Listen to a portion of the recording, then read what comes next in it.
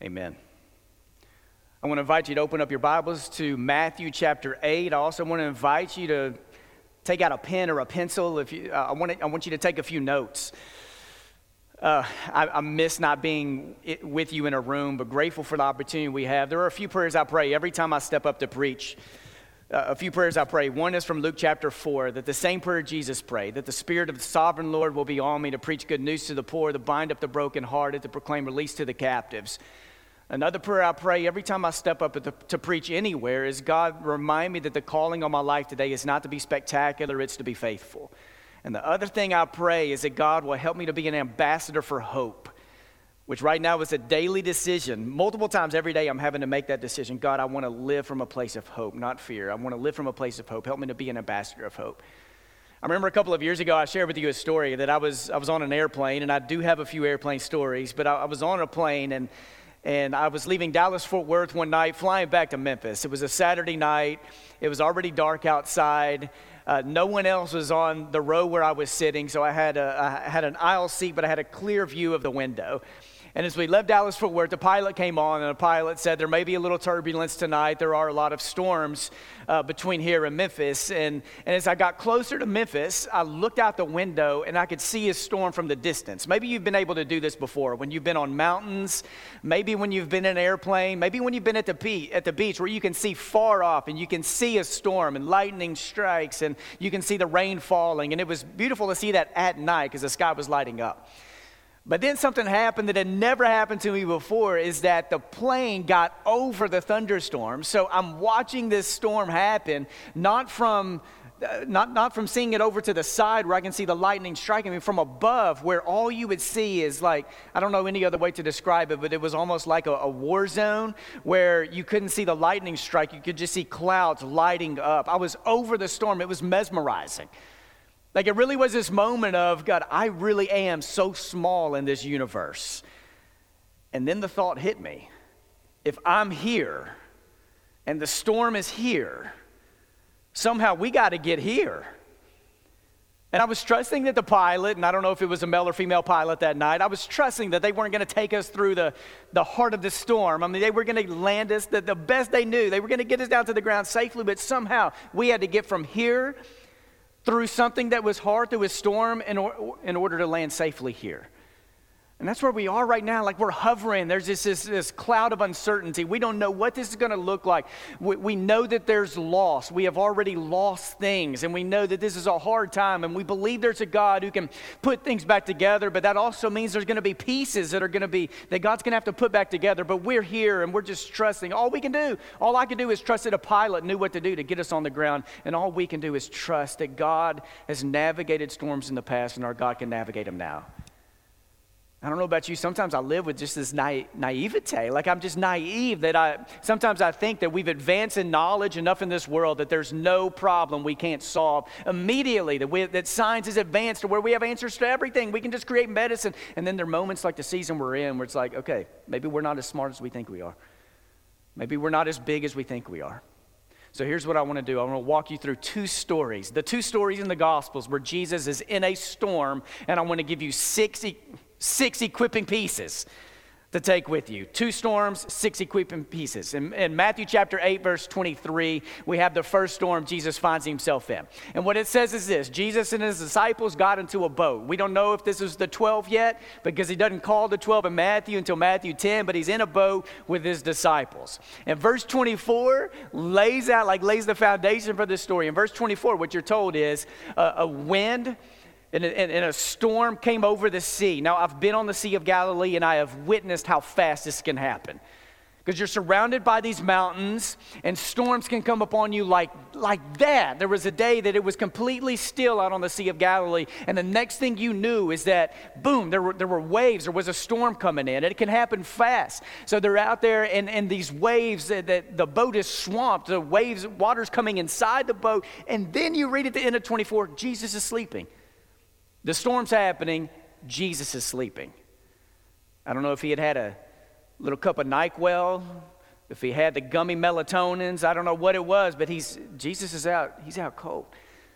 So the next verse, the disciples come and they start shaking Jesus. They're waking him up and they're like, Jesus, help us, help us. We're going to die. We need you to save us. And Jesus' response, it's the only thing Jesus speaks in Matthew chapter 8 in this storm. What he says is, why are you afraid, you have little faith?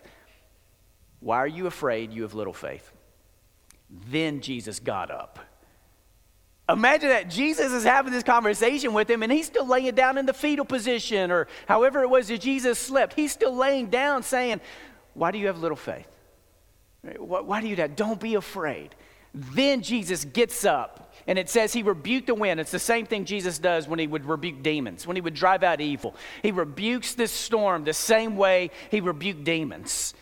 And the disciples, their response is, what in the world just happened? Like, who is this guy? That's storm number one. In Matthew chapter 14, verse 22, you have storm number 2. And this story starts out with Jesus. It says Jesus made his disciples get into a boat. He made them get into a boat. Let me remind you what just happened in Matthew chapter 14. Jesus had just performed a miracle where he fed over 5,000 people. And it says in that story in Matthew 14 that Jesus fed them so much fish and bread that they were full. Imagine Thanksgiving when you've eaten so much you cannot put another bite of anything into your mouth. They're full. And now Jesus says, get in the boat. They're full of bread and fish, and now they got to get into a boat because Jesus told them to. And I joke around because I know a few of these guys are fishermen, but some of them weren't. Some of them may not have liked boats, and some of them may have been like, Jesus, we don't want to get in, we don't do boats. And Jesus is like, get into the boat. He puts them in the boat. They go out to sea. Jesus goes up on a mountain to pray. They go out onto the lake in a boat. Jesus is up on a mountain to pray. It says evening came. So at this point, I don't know, I'm guessing it's around 7 or 8 o'clock. The sun is setting, it's dark outside, apostles are on a boat, Jesus is up praying, and then a storm comes. And what it says is it's not until the next morning that Jesus goes walking out on the water.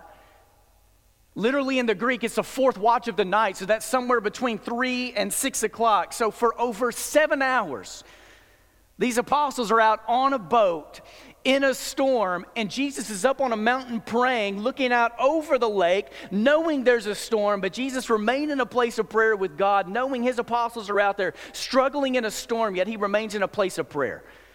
He prays, they're struggling, and then Jesus starts walking out on the water.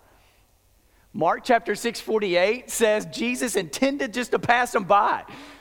Which is such a funny thought. Like, Jesus isn't even walking out to them, according to Mark. Like, Jesus is just strolling across the water, just going to the other side. But in Matthew 14, what happens is they look out and they see what they think it's a ghost. And here's what Jesus says to them: take heart. It's I. Don't be afraid. They had every reason to be afraid. And then this conversation happens. So if it's a storm and you're in a boat, we have to think like Jesus probably isn't 100 yards away. If they're able to talk and have a conversation, Jesus isn't too far from them. But the conversation is, Peter says, okay, Jesus, if it's you, tell me to come out to you. And Jesus is like, then come on. And I joke in this moment because I think Peter probably looked at his buddies and he was like, I was just joking. Like, I really didn't mean it. Like, I didn't really mean if it was you and you tell me to come, I was going to come. It was just saying, it was just a conversation piece. And Jesus is like, come on. So Peter starts walking on the water. And when he saw the waves, he began to fall and sink. Matthew 14 says Jesus caught him. And when Jesus caught him, Jesus spoke directly to Peter. And what Jesus said to Peter is, you have little faith. Why did you doubt? And here's one of my favorite parts about this story, and we don't have a lot of details with it. But it's not until Jesus gets into the boat that the wind ceased. You would have thought it would have been the easiest thing to do is for Jesus to catch Peter and then to make the wind cease. And then together they could walk over this still water to get into a boat. But instead what you have is somehow Jesus and Peter, I don't know if they had their arms around each other. Somehow Jesus is carrying him, dragging him across the water. But they are going over the storm to get into a boat. Jesus is the one who walks over and through and he conquers the storm and he gets into a boat. And when he gets into a boat, the wind ceases. And the last verse of the story is worship breaks out. They worship the one who could conquer the storm. So here are 6 equipping pieces. Write these down, take notes, share these on social media, shoot me an email. Let me know which one of these means the most to you right now. Number 1 is this: the one who conquered the storm is the one who could have kept the storm from happening. And this is what's a struggle for some of us when we try to think about, like, what is God up to right now? The one who conquered the storm could have kept the storm from happening.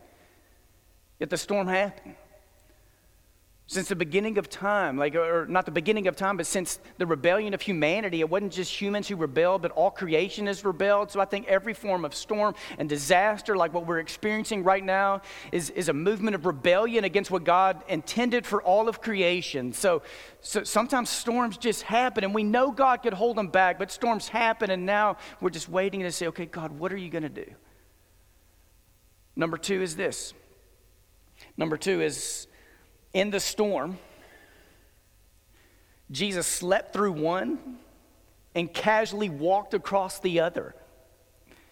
He slept through one, casually walked across the other. There is this non-anxious presence in Jesus. I preached this 2 weeks ago, the last time we were in this room together, that Jesus had this non-anxious presence, this calm about him. And there were times where Jesus was agitated, times where he flipped over tables, but there was this non-anxious presence about him where the peace of God was able to transcend any circumstance, any storm, whether it was Jesus going through a real storm or Jesus going all the way to the cross. This peace of God that transcended all things, all times, all circumstances.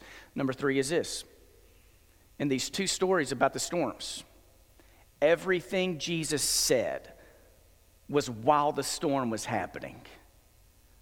We don't have Jesus say anything from the boat. Everything Jesus communicated to them in Matthew 8 and in Matthew 14, it wasn't much, but every line Jesus spoke was while the storm was happening. So I've spent time this week just before God saying, God, I need you to speak something to me. As I counsel people, walk with people, pray with people, prepare to preach to people, shoot other videos for people, I need you to say something to me. And there have been times I've just laid before God and I'm like, God, speak, for your servant is listening. Speak, for your servant is listening. And I didn't hear the audible voice of God, but I sensed God the other day look at me and say, I'm trying. But you're not listening. You say you're listening, but you're not listening. You're reaching for the latest update. You're reaching for the newest research. You're reaching for articles. You're reaching for pieces all over the place, but you're not staying still enough for me to speak a word into your life. Jesus speaks in the storm. Number four is this. When Jesus speaks in these two storms, he speaks directly to two things. He speaks directly to faith, and he speaks directly to fear. I think Jesus is fully aware that there were plenty of reasons to be afraid in these stories. Don't be afraid. He says it in both stories. Don't be afraid. Like, why are you afraid? And he speaks to faith. Have faith that Jesus is the one who can get us through. He speaks to faith and fear. The fifth thing is this. In both stories, the storm is temporary. I know when we're in them, it feels like they're going to last forever, and we also know that there are going to be a lot of pieces. They're going to have to be put back together. But the storms are temporary. And number six is this. When God gets us through it and on the other side of it, there's a God to be worshiped. A God for what God has done in the past, a worship because of what God is doing now, and worship because of what God's going to do on the other side. And one thing I love about what the disciples do in Matthew 8, when this boat is being hit by the storm, is they go to the source. They know Jesus is the only one who can save us. They go to Jesus and cry for help and cry for salvation. You were the one, and Jesus is the only one who can help us right now with our anxiety, our fear, our loss. He's the only one who can help us. So for those of you who are struggling right now with anxiety, I'm asking for you to reach for help. Talk to God. Talk to people in this church. For so many of us right now struck by sometimes paralyzing fear. Speak about it, talk about it, express it. But let's commit to this. Fear can be a decent conversation partner, but fear makes a lousy master. Fear can be a decent conversation partner, but fear is a lousy master. And I want us to know this throughout the history of time. I mean, God has led people through some major storms they've had to deal with, even what we're dealing with right now. In the year 165, so just a little over 100 years after Jesus died and rose from the dead, there was a pandemic, there was a sickness that took over all of Rome, where at some point 30% of the people died. Some days had over 5,000 people dying, yet it's the church that continued to rise up to be a voice for faith and a voice for the needy. In the year 251, there was another epidemic that swept the whole Roman Empire, another sickness. And it was then again, so many people were dying, but the church continued to rise up to be a voice for faith and a voice for hope and a voice for help. Next Sunday, I want to spend a little more time reminding us the story of the yellow fever epidemic that hit Memphis right here in 1878. We're just in a span of a few days. Hundreds, thousands of people died from yellow fever, and they didn't know really what it was or where it came from. And so many people left the city, and so many people chose to stay, and they ended up dying. The martyrs of Memphis, you could Google, it's a wonderful story. But the church continued to say, hey, we want to be a voice for faith, a voice for hope, a voice for God, no matter what. Here at Sycamore View, we talk a lot about the 5 commitments, and I think the 5 commitments are so important right now to keep us connected to God and connected to each other. The first commitment we make here at Sycamore View is a commitment to discover. We seek God, we reach for God. Number 2 is we make a commitment to connect. Stay connected to us right now through email and every social media platform as we connect to each other in ways that we're still strengthening each other, encouraging one another. We're trying to do our best to connect and stay connected. Number 3 is serve. You received an email from us yesterday, and after this, you're going to see posts on social media about a help form that is coming to you that you can fill out, and those will be sent in to us, and Jim Hinkle's going to take those, and we have a plan in place to try to take care of needs, and we know these needs are going to grow over the coming days and weeks, so we don't know exactly all the ways we're going to have to serve, but there is a call to serve. Number 4 is give. We know these are challenging times, so we're asking you to continue to give, whether it's through online or by sending a check to the church. And I made a commitment yesterday that just for my family, we've increased by 1% what our current tithe is, because I don't ever want to ask you to do something I'm not willing to do myself. And number 5 is to go.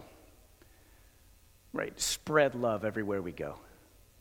My family last night took the challenge from Anna Moser, our children's minister, to write letters to the elderly, and we wrote those, and then we delivered them to a few neighbors right there in our neighborhood. Just put them in their mailboxes with a note about the love of God. We're praying for them. Here's our cell phone number if you need anything. God is still just as creative as God has ever been, and God is using us in this time to spread the goodness of God all over this city.